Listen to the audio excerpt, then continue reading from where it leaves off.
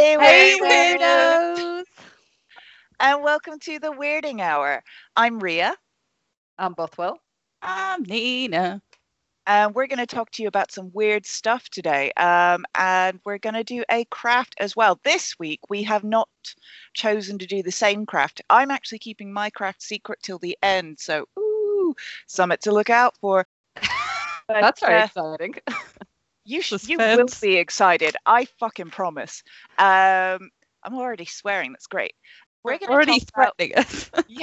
yeah. I'm already threatening and You swearing. will It's be great. excited. So just be prepared for that. Like even if you got to fake it and hide your tears. So we are going to look at April 1st. I'm starting this week, and I found this one a bit of a struggle. I'm not going to lie. So I've written a big old thing, and let's see how much of it I tell you about. You're really selling it. I like how it's, I'm excited, but am I? I don't know. It could be long. It's terrible. But Either also, way, you I'm better pissed. be excited. Oh, yes, no, you will be. Jesus Christ, fuck. Okay, it's fine. So, as I mentioned, I was absolutely struggling with this because a lot of the things that I was finding about April 1st and April Fools in particular were funny, awful, tragic, but also really fucking short. Like, lots and lots of lists that were like, okay, and then someone did this, and someone did this, and someone did this. And you're like, okay, cool, but what was the impact? What happened with that? What about the people who were tricked? How did they go on with their lives? Did they? I don't know. I want a full story. List. Yeah. So I looked a little bit at the history of April Fools. And again, it's always quite short and quite unsatisfying, I felt. Yeah. So nobody really knows what the real origin of April Fools is. There are a few suggestions, and one suggestion is that it dates back to France in 1564 when the calendar was changed. So originally the new year was celebrated on April 1st, but it got changed to January 1st, and the people who still celebrated April 1st as the new year were considered April Fools because they were behind the times and still doing old stuff. So out of date. Yeah, what idiots. Oh.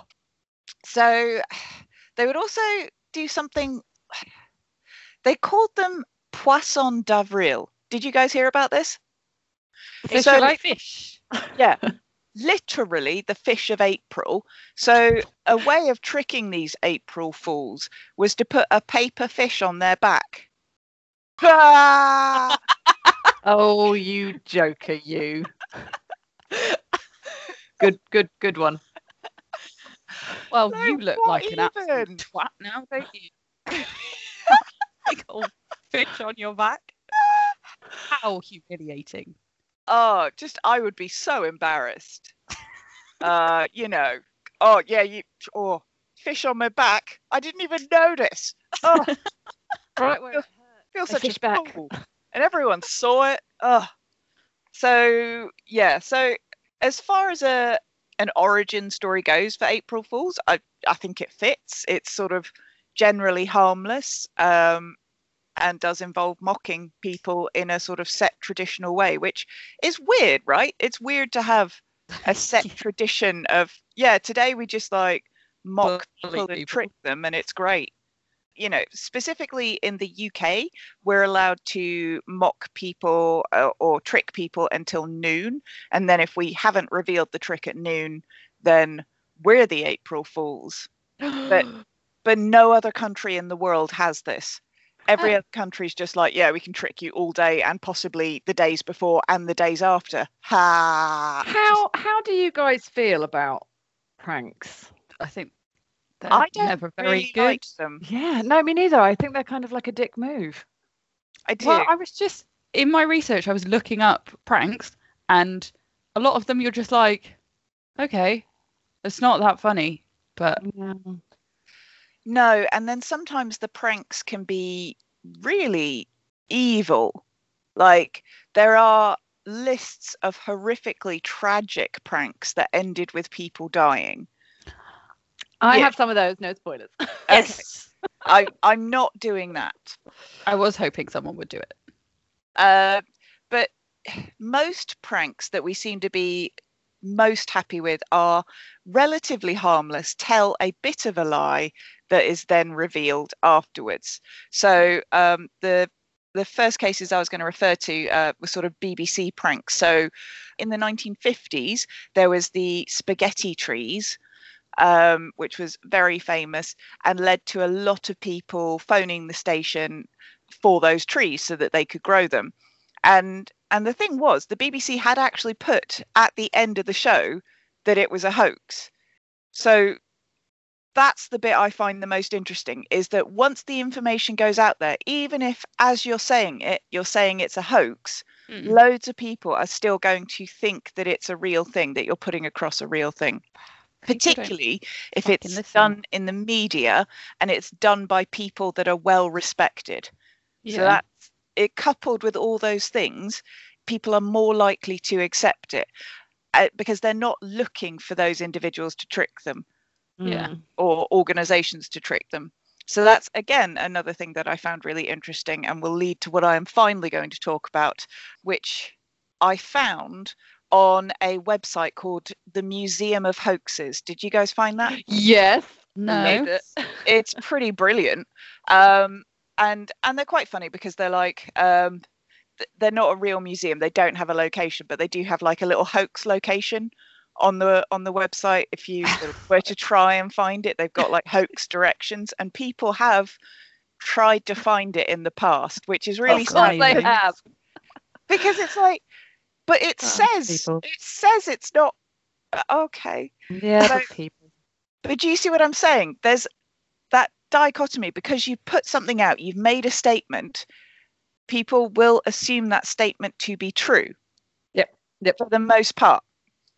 So yeah, I wondered about the motivation of hoaxes as well, and these sorts of pranks. But the pranks seem to be situated on a lie that you've made someone else believe for a bit. Yeah. Do you know what I mean? And the lie has to be silly enough that it should be obvious that it's a lie. Like looking at the spaghetti trees, everyone should have gone, no, that's absolutely bullshit. But if it's conveyed with enough serious conviction by people that you respect, then you can't really fight that sort of urge to believe them or trust. Well, it's like taking things at face value versus actually thinking critically about it, isn't it? Yeah. Because if you think critically about the spaghetti trees, you're like, no. Wait a minute. But that's the thing. It's kind of, it catches you before you can get to the critical thinking part. It kind of it like diverts you because it's from someone respected. I see. Yeah. I see. It's sort of circumnavigating that usual part of you that would go, no, that's ridiculous. And also, the BBC would never lie. Well, but also that kind of thing of, if you're in a situation where people don't normally lie to you, you won't be expecting it. You're not thinking in every situation, oh, this person's trying to get one over on me. Yeah, it's not a good way to live, is it? No, it'd be a very hard way to live. Yeah. Okay, so that was kind of the thing about pranks. But then in America, the pranks have kind of devolved to, I put a whoopee cushion on her chair, and then she made a fart noise. I mean, that is a great prank. Sorry, but that is a great prank. Yeah. So the hoax that I'm actually going to talk about is not an April 1st hoax. Oh. Are you doing a Nina Brazil? Are you pranking us? No. Just because I was the first person to completely not do a topic that we were supposed to be doing doesn't mean it always has to be named after me. It is though, isn't it? So this dates back to December 1917. So this was a article that was released on the 28th of December, so just after Christmas, when everyone's going to be fucking bored. So a neglected anniversary was the article published, and the article discussed the very first American bathtub, and how the bathtub had faced substantial public, medical, and legal opposition, and how one was eventually installed in the White House during the administration of President Millard Fillmore. The problem was, it was all bullshit. It was every single part of it, every single part of this article was rubbish. But the language it was couched in, the way it was framed, the way it was like a nice little sort of, oh, did you even know kind of article, and the time of year and all of those things combined into everyone completely believing this article. Yes, because no one's going, why would this newspaper write a bullshit article on the 28th of December? But also, why would you write a bullshit article about bathtubs? So this article was written by Mencken. I've forgotten his first name. Apparently, I didn't think he needed one. Mr. Mencken. Yeah. So nothing in the history of the bathtub. Oh God. Anyway, it's it's hard overreaction. Hard to say words. Hard. Fuck words. Fuck guys, we're recording this at 10 a.m. on a Saturday morning. We normally record it in the evening. We're all a bit hungover. Yes. Anyway, please forgive us. Please forgive us. It's going to be great. So, he wrote, "My motive was simply to have some harmless fun in war days." And he said that he didn't expect anyone to take his article seriously, but his motives were hardly as innocent as he made them out to be. So what people feel is that it was a deliberate hoax, but it was designed to test the gullibility of readers and other journalists. And basically his hoax actually still succeeds to this day. So there are various articles, various actually well-known publishers and newspapers who still quote parts of his article when doing like, did you know elements and things like that. Even quoting the President Fillmore bathtub and the banning of the bathtub in America. And it was all rubbish. It was all rubbish. And there are people who still, they'll find it somewhere and go, oh yes. And then they'll have to like later do a correction corner when it's been pointed out to them that the whole thing was a hoax and continues to be. If it looks legit, like a legit article, I'm going to quote it. Don't believe everything you hear on this podcast, because I'm not checking the fucking sources. No. I just want to be entertained. My source is the Museum of Hoaxes, which is a website that lies about education. I mean, I think, anyway. But there's a few websites actually about this history of the bathtub and talking about what Mencken did. And I think basically he just seems like the kind of dickhead who just wanted to prove that he was really smart and everyone else was stupid.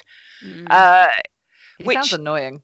Yeah, exactly. It's like, and people still publish it. But he it's in a newspaper. Yeah, he revealed that it was a hoax about 6 years later. Just people still continued to publish parts from his article. Because it had been as going round as a fact for 6 years. Like, information doesn't come from one source. Once information is put out, other people use that information and spread it, and then you're getting it from those sources. So you're not going to go to the original source. No. He sounds like such a dickhead. Yeah, really though. I mean, yeah. So soon I began to encounter my preposterous facts, I did air quotes, in the writings of other men. The chiropractors and other such quacks collared them for use as evidence of the stupidity of medical men. They were cited by medical men as proof of the progress of public hygiene. They got into learned journals and the transaction of learned societies. They were alluded to on the floor of Congress. The editorial writers of the land, borrowing them in toto, and without mentioning my begetting of them, began to labour them in their dull, indignant way. They crossed the dreadful wastes of the North Atlantic and were discussed horribly by English uplifters and German professors. Finally, they got into the standard works of reference and began to be taught to the young. And yeah, they are actually in like standard learning books. So it's just ridiculously harmful. And I think that's kind of what I found really interesting is that whole fake news kind of thing and the harm that fake news does. Yeah. Because it doesn't matter. Once it's out in the public realm, yeah, there are people who will read it and believe it, even if it's refuted, even if it's consistently refuted. They will because it gets spread around. Yeah, Wakefield and the measles, mumps, rubella, autism. Yeah. Thing, you know, it's not. I know that wasn't a prank. Well, I mean, was it a prank? I don't know. I mean, it was a hoax. It was fake. But either way, you know, people cling to it, don't they? Yeah, they cling to it, even though it's been refuted again and again, so many times. Yeah. So I think it's been since that time. It's been in just hundreds of different publications, and I'll link a website in the description of the episode of where they've listed every single instance where this article has been quoted, and it's hundreds. It's ridiculous how much it has sort of become integrated into learned journals and publications. Well, because it was put out into the world as a fact for 6 years. Yeah. And then he's like, "Oh, you guys are so dumb." Have you read it, Ria? Have you read the paper? I did. It's honestly, because it was published in 1917, it's actually really dull reading. Yeah. So I would almost argue that it's hard to notice it's a parody or a hoax, because it's not fun to read. It really is so tedious. But it is linked on the Museum of Hoaxes, so you can find it there and you can read the article. But genuinely, it's kind of dull. So I can see why they would believe it was real. Yeah, because why would you fucking bother? Well, absolutely. But that's really the end of my story, is that Mencken was kind of a dickhead, but that actually... He doesn't deserve a first name. No, he really doesn't. But his name does sound a little bit like a pubic wig. So yeah. As far as harm, I mean, it's fairly low on the scale in terms of public lies that we're just supposed to accept. But I think, for me, I feel like pranks and just publishing lies is not a great idea. It's not a great idea. And if you are going to do a prank that's harmless fun, it has to be so obvious that it's a lie. Otherwise, it's just putting out misinformation that will continue. Yeah. Otherwise, it's not funny. The funny part is when you're like, "How did I not realize spaghetti treats aren't real?" I'm so stupid for taking that at face value. Yeah. Yeah. So do you think that we're slightly do you think it's worse for us though, given that we're kind of living in this era of misinformation and in fact that horrendous term, fake news? You know, do you think that's what's making us even more sensitive to the fact that we know how damaging it can be when people put out opinions or jokes or whatever that are portrayed as facts that people are going to cling to? I think we're more sensitive to it now because we know how pervasive it is. Because it can end up being president. Yeah. Oh yeah, for sure. Exactly. And you know, inciting a riot and all sorts of shit. Yeah.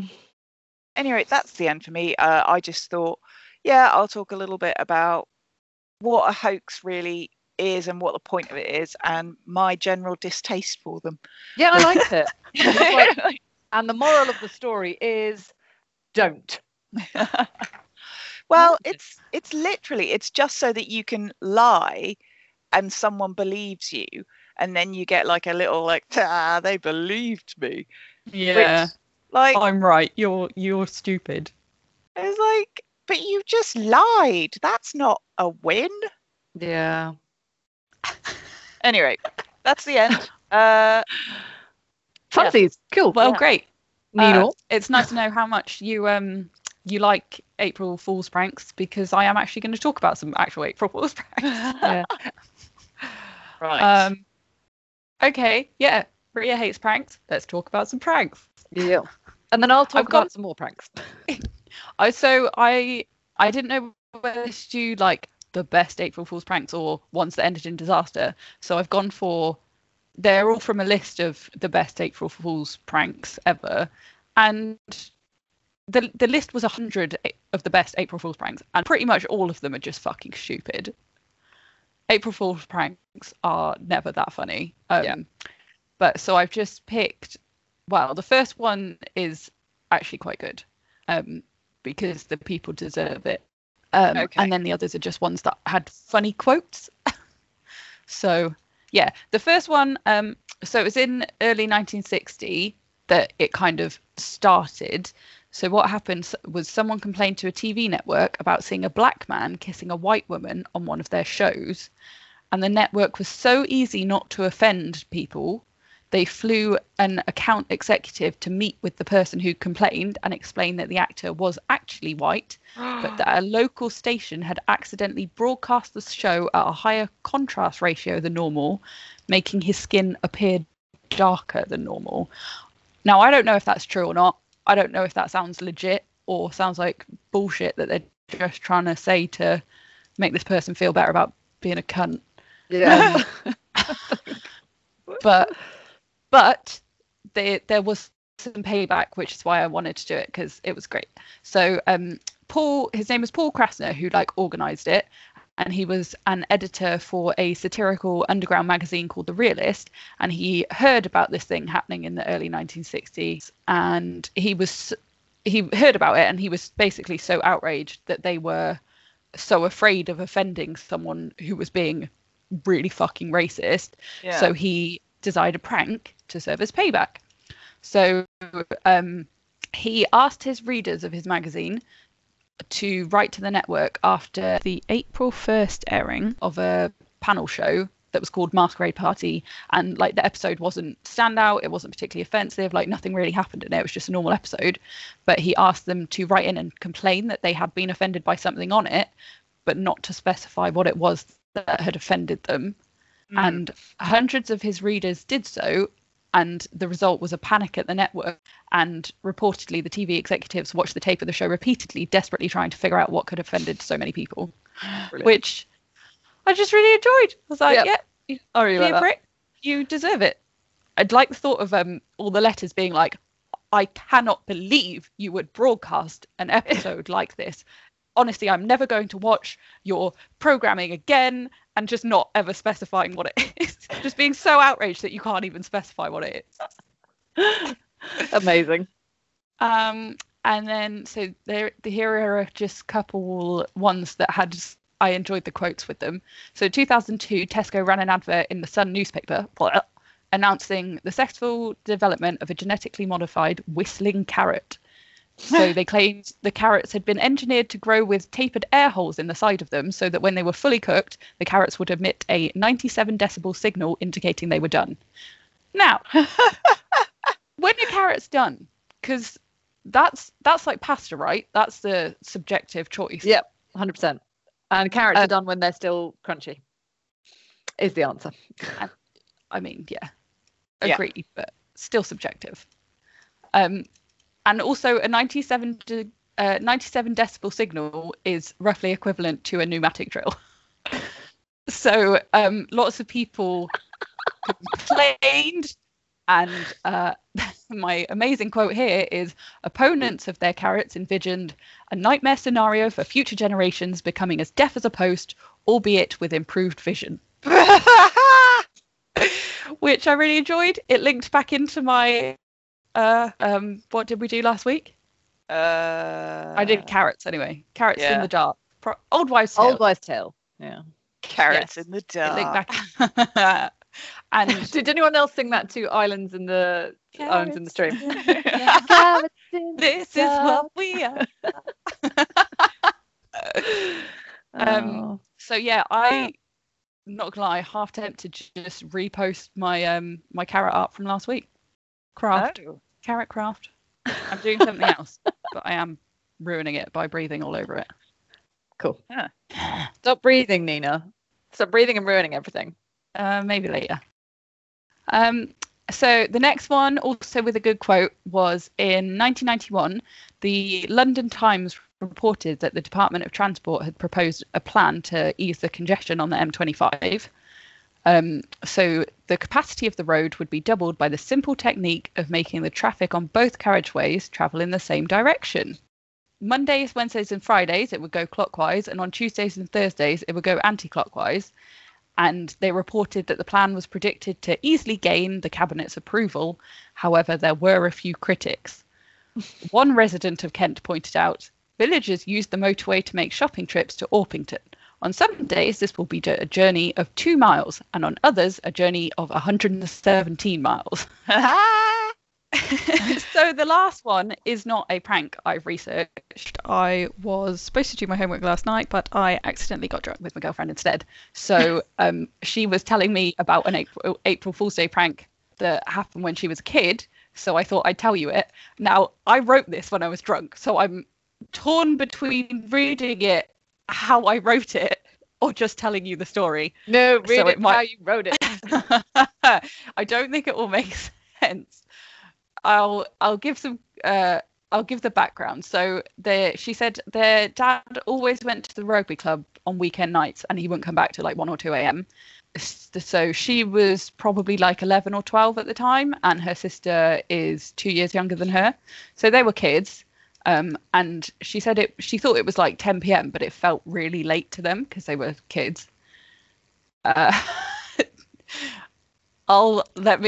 this is how I wrote it. Each had a separate Hoover attachment, never Hoover attachment, had a Dyson, very fancy at the time, many attachments, enough for all of us to have microphones. What? So that's me drunkenly writing that what they did there it was a adorable little like family tradition they did. So when their dad was out at the club, their sister and Nat and mum would, she said, dance around the living room with Hoover attachments, singing into them like they were microphones. Oh. And they called it the Hoover Groover. Well, I just thought it was so cute. I've got my prop here. Oh, you're going to sing? No, I'm absolutely not going to sing. But she did go and get a Hoover attachment for me last night to show me what it looks like when you Hoover Groover. And that's why it's still in the room. So they were all in the living room rocking out to As you do. Republica. Do you know Republica Drop Dead Gorgeous? Yeah, but he's Drop Dead Gorgeous. Yeah. And they were all having the best time, felt really late, staying up late on the weekend, doing the Hoover Groover, and they heard footsteps above. Boom, boom, boom. Also how I wrote it. This is also a quote of my writing. All freaking out. Mum decides we have to go and confront this. There are more of us than there are of the very loud ghost, apparently. Wow. Yeah.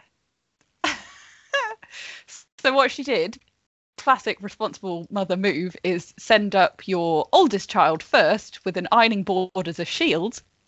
Then the mum was in the middle with her fisticuffs as a weapon. And then the younger sister is up with the enormous attachment for the Hoover. So basically just the long one that you use on carpets. So they all crept upstairs together. They got halfway up. Nat's in the front. She looks up the stairs and her head pops out sideways and goes, boo!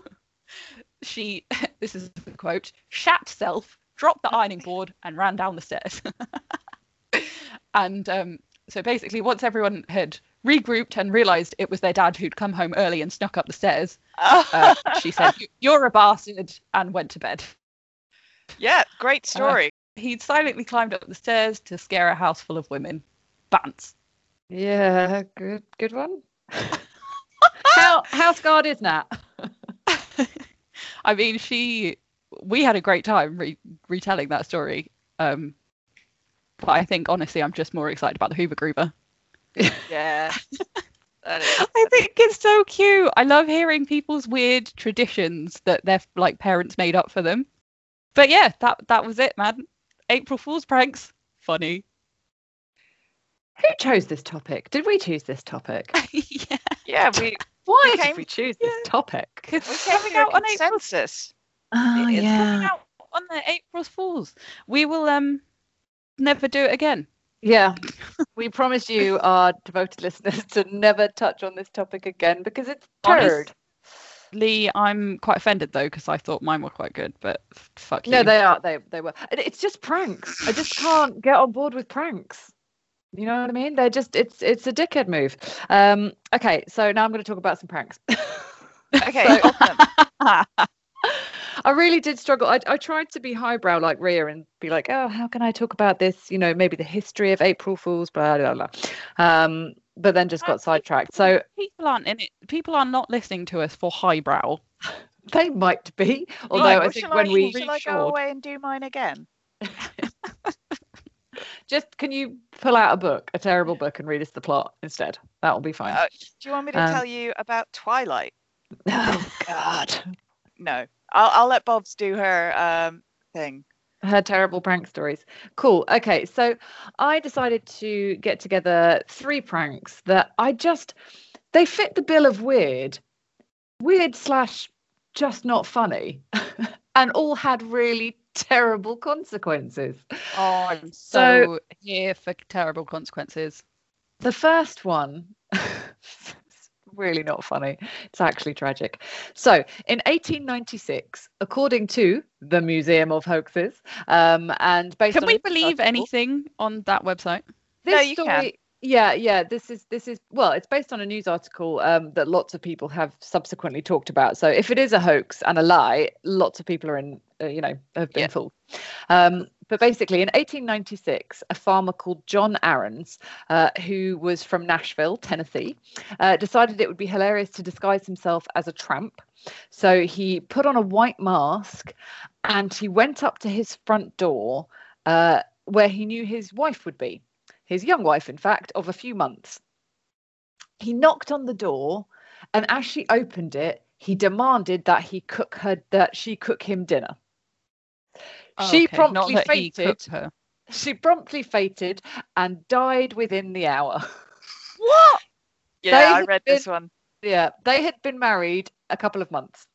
And he was completely stricken with grief and remorse after this. Aww. And according to the article, which was from the Des Moines Daily News, April 3rd, 1896, he actually threatened to take his own life after because he couldn't really live with what he'd done. Now, let's just talk about the prank itself. For a start, it's shit, isn't it? Like, yeah. That's not even that he rang the front doorbell. He was like, hello, a prank is coming in.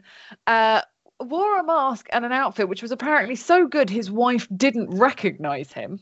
Yeah.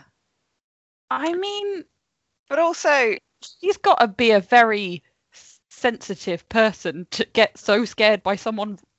You know, someone rings the doorbell, you answer the door and there's someone there and that causes her to faint. Like, and then die. I mean, maybe the white mask was genuinely terrifying. I don't know. But also, I'm picturing Corona mask. I'm picturing like Corona face mask. It's like an actual creepy mask. Oh, I don't know. I don't know. Okay, that makes much more sense. From what I read in the article, and I don't know, Bob's might have seen different ones. It looked like a plain white. You know, like a bit like an opera mask. Is it opera mask? With the big long nose? No. No, that's Venetian. Yeah, like, I don't actually think an opera mask is a thing. I don't go to the opera. I don't know. But you know, like that. Yeah, that's what I'm thinking of. The Phantom of the Opera, like his mask, but that kind of thing, covering the whole face. So a creepy face plate thing. Yeah, a face plate. Okay, that is more scary than a coronavirus mask. I suspect she had a heart defect. She's got to have had something, right? I mean. Yeah. I felt so sad. I felt so sad for this story. Besides the fact that the joke was super lame, that's also quite an embarrassing way to die, isn't it? I mean, not that I don't want to death shame her, but it sounds a little bit like you do. Yeah, I did. I'm sorry. I mean, but anyway, do it. She's not gonna. It just makes me think of those like awful TikTok pranks where like husbands do something really shit to their wives and then put it on TikTok, and you're like, what? Do you not love her? Yeah. Why do you want her to be scared and sad. And humiliated in public. Yeah. But yes. Joe did prank me once, and I got really terrified. She was a git about it, actually. It was after we'd got the dog, and we decided that we'd get one of those cameras, for when we're out, so that you can see and hear him. And she'd obviously put it up, and at this point I was just sat in the kitchen, like reading something or whatever, and just heard a tiny whispered hello. And I don't know, like this might be a generalization, but for other people who work in the mental health industry, sometimes industry? That's not the word. No. Mental health. Sometimes there is this fear of like, I don't ever want these symptoms. Sometimes it just gets into your head a little bit. And I was like, oh God, the voices. The voices are here. They've arrived. Started to freak out. And then Joe started laughing over this monitor. Oh. I mean, honestly, that's pretty tame. Yeah. And I fainted and died.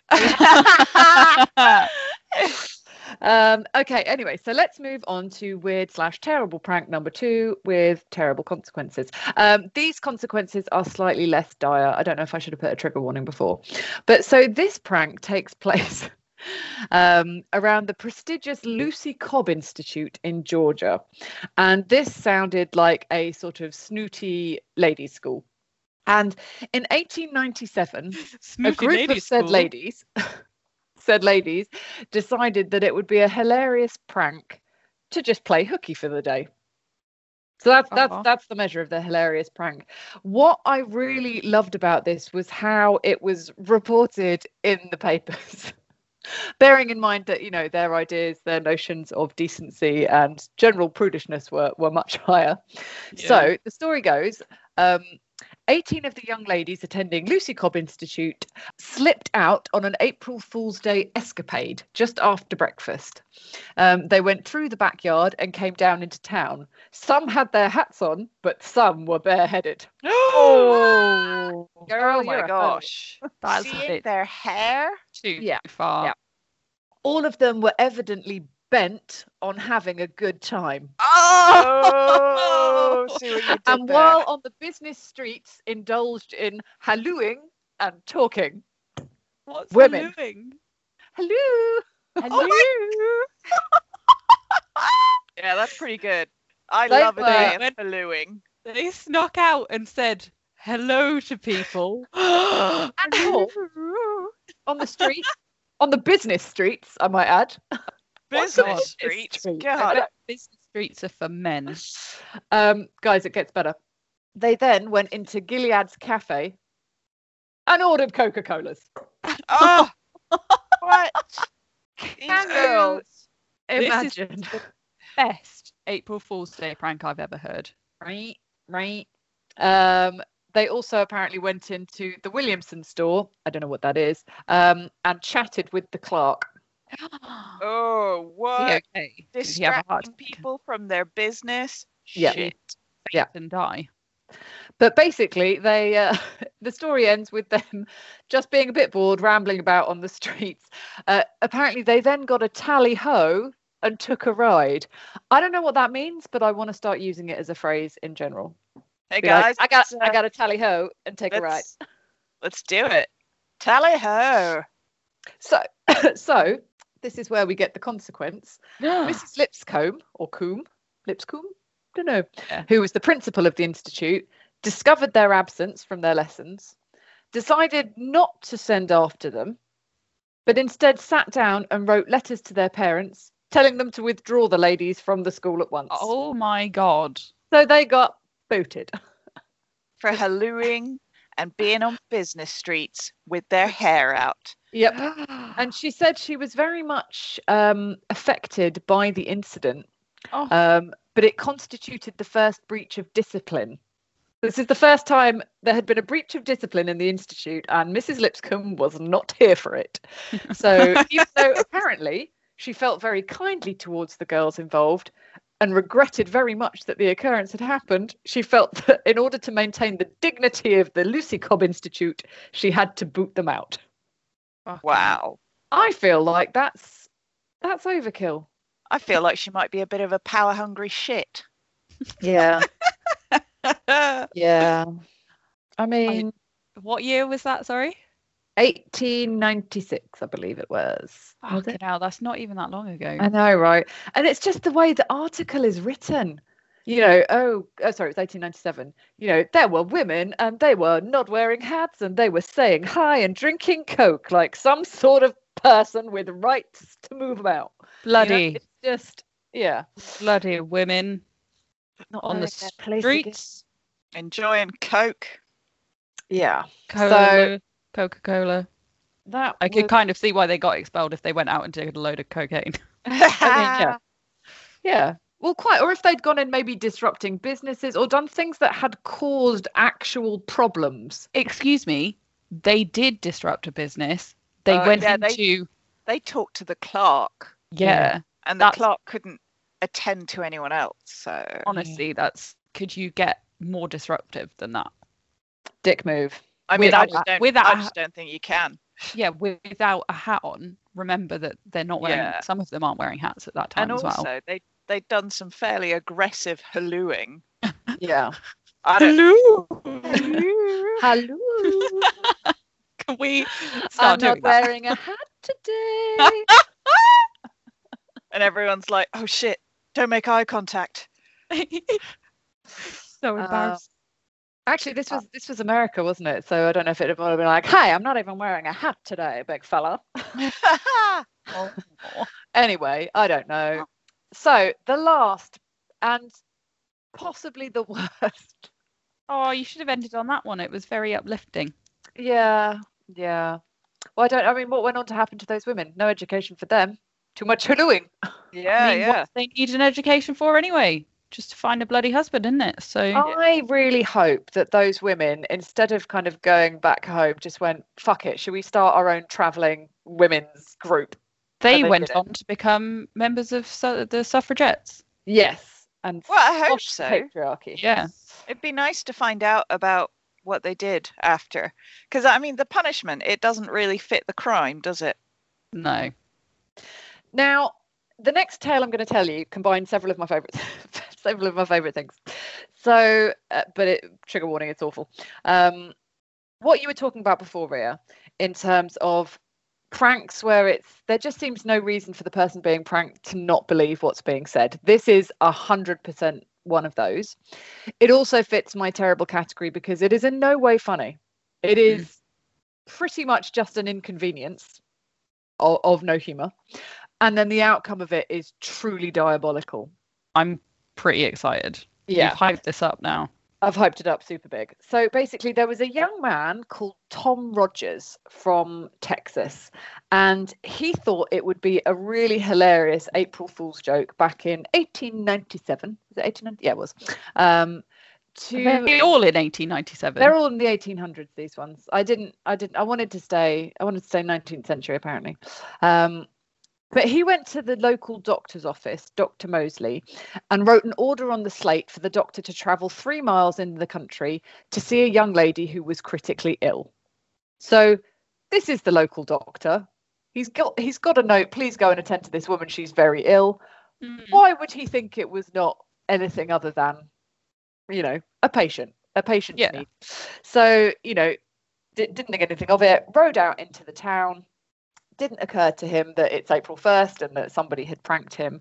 So he travelled the 3 miles only to find that there was no victim there and that, in fact, he himself had been the victim of a cruel hoax.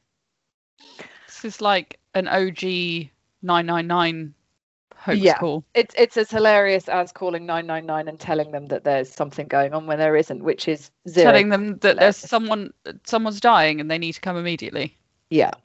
It's not funny at all. So, however, it is entirely possible that Dr. Mosley had a slight reaction to this, because when he returned, he was boiling with rage, and he managed to figure out that it was Rogers who was responsible for the joke. So, went to meet him and stabbed him repeatedly in the face, neck, and body. A doctor? Yes. A psycho doctor? Yes. Coming to your screens this summer. Don't call him out. Yeah, don't don't do pranks on him because you'll fucking die.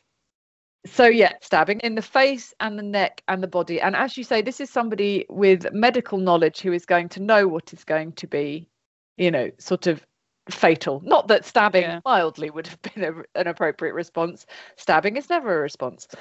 But the thing that got me as well is how this was then sort of published in the paper. Such butchery was not justified by the provocation, but Rogers brought his punishment upon himself. His idiotic little joke was well calculated to provoke wrath, and the man who without just cause makes his neighbour angry should stand the consequences. If Kaufman, which is the town they lived in, could get rid of all its foolish April Fool jokers, the community would be better off. And I do agree with the last sentence. But also, if it gets rid of the psycho doctors too. It's just classic victim blaming. It's almost like, well, what was he wearing? Like, the reaction does not fit the provocation. No, guys. Not even slightly. Like be annoyed, be hacked off that you've been sent 3 miles out, but yeah. That person is like that's not even that. You did a wasted 3-mile journey. Yeah, death is too much. death is too much. Death is one step too far. Slightly irritated. Yeah. So anyway, that was my 3 pranks that I found. As you correctly noted, Nina, they're all from the 19th century. I did have a little look at pranks today. And one thing that I was quite pleased to see, that if you Google kind of April Fool's pranks, most of the time the lists that they come up with are designed to be harmless. They're irritations rather than full on, I don't know, someone in something very mean to do to people. There were a couple that genuinely made me laugh, which is what I've done doodles of today, because my craft is always going to be doodling if I have a choice. So one is to attach, your office chair that's got that little lever where you can adjust the height.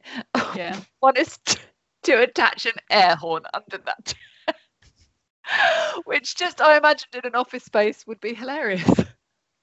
Yeah, especially because most people don't really adjust their chairs that much once it's adjusted. Well, I think you adjust it, don't you? You take it to the full height so that they're going to adjust it. Oh, I just like the thought of it going off on like September 5th. Yeah, when someone asks. And then you're like, April Fools, and they're like, wait, no, dickhead. You're not. Yeah. Cool. And then the other one was candied onions. Which is where instead of making a candied apple, you make a candied onion and give it to somebody. And that made me laugh because I thought that would taste super gross. But that could go wrong, because what if someone had an allergy to onions? Lots of people do have allergies to onions. But also sometimes when you have a fresh raw onion, it can actually be kind of sweet. So that is the end of all of our tales for April Fools. And we have all decided we're not going to do that one ever again. So that's cool. How are your crafts going? Mine's poor standard today. Not gonna lie, it's just some doodles. You've drawn a chair. You've drawn a chair. And a candied onion. Okay, guys. I cheated. Yeah. And I started my craft on Tuesday because we were going to do it then. Oh yeah, my fault. And then I've carried on. This is going to be insane. Oh my god. Crocheted. You made a scarf. Yeah.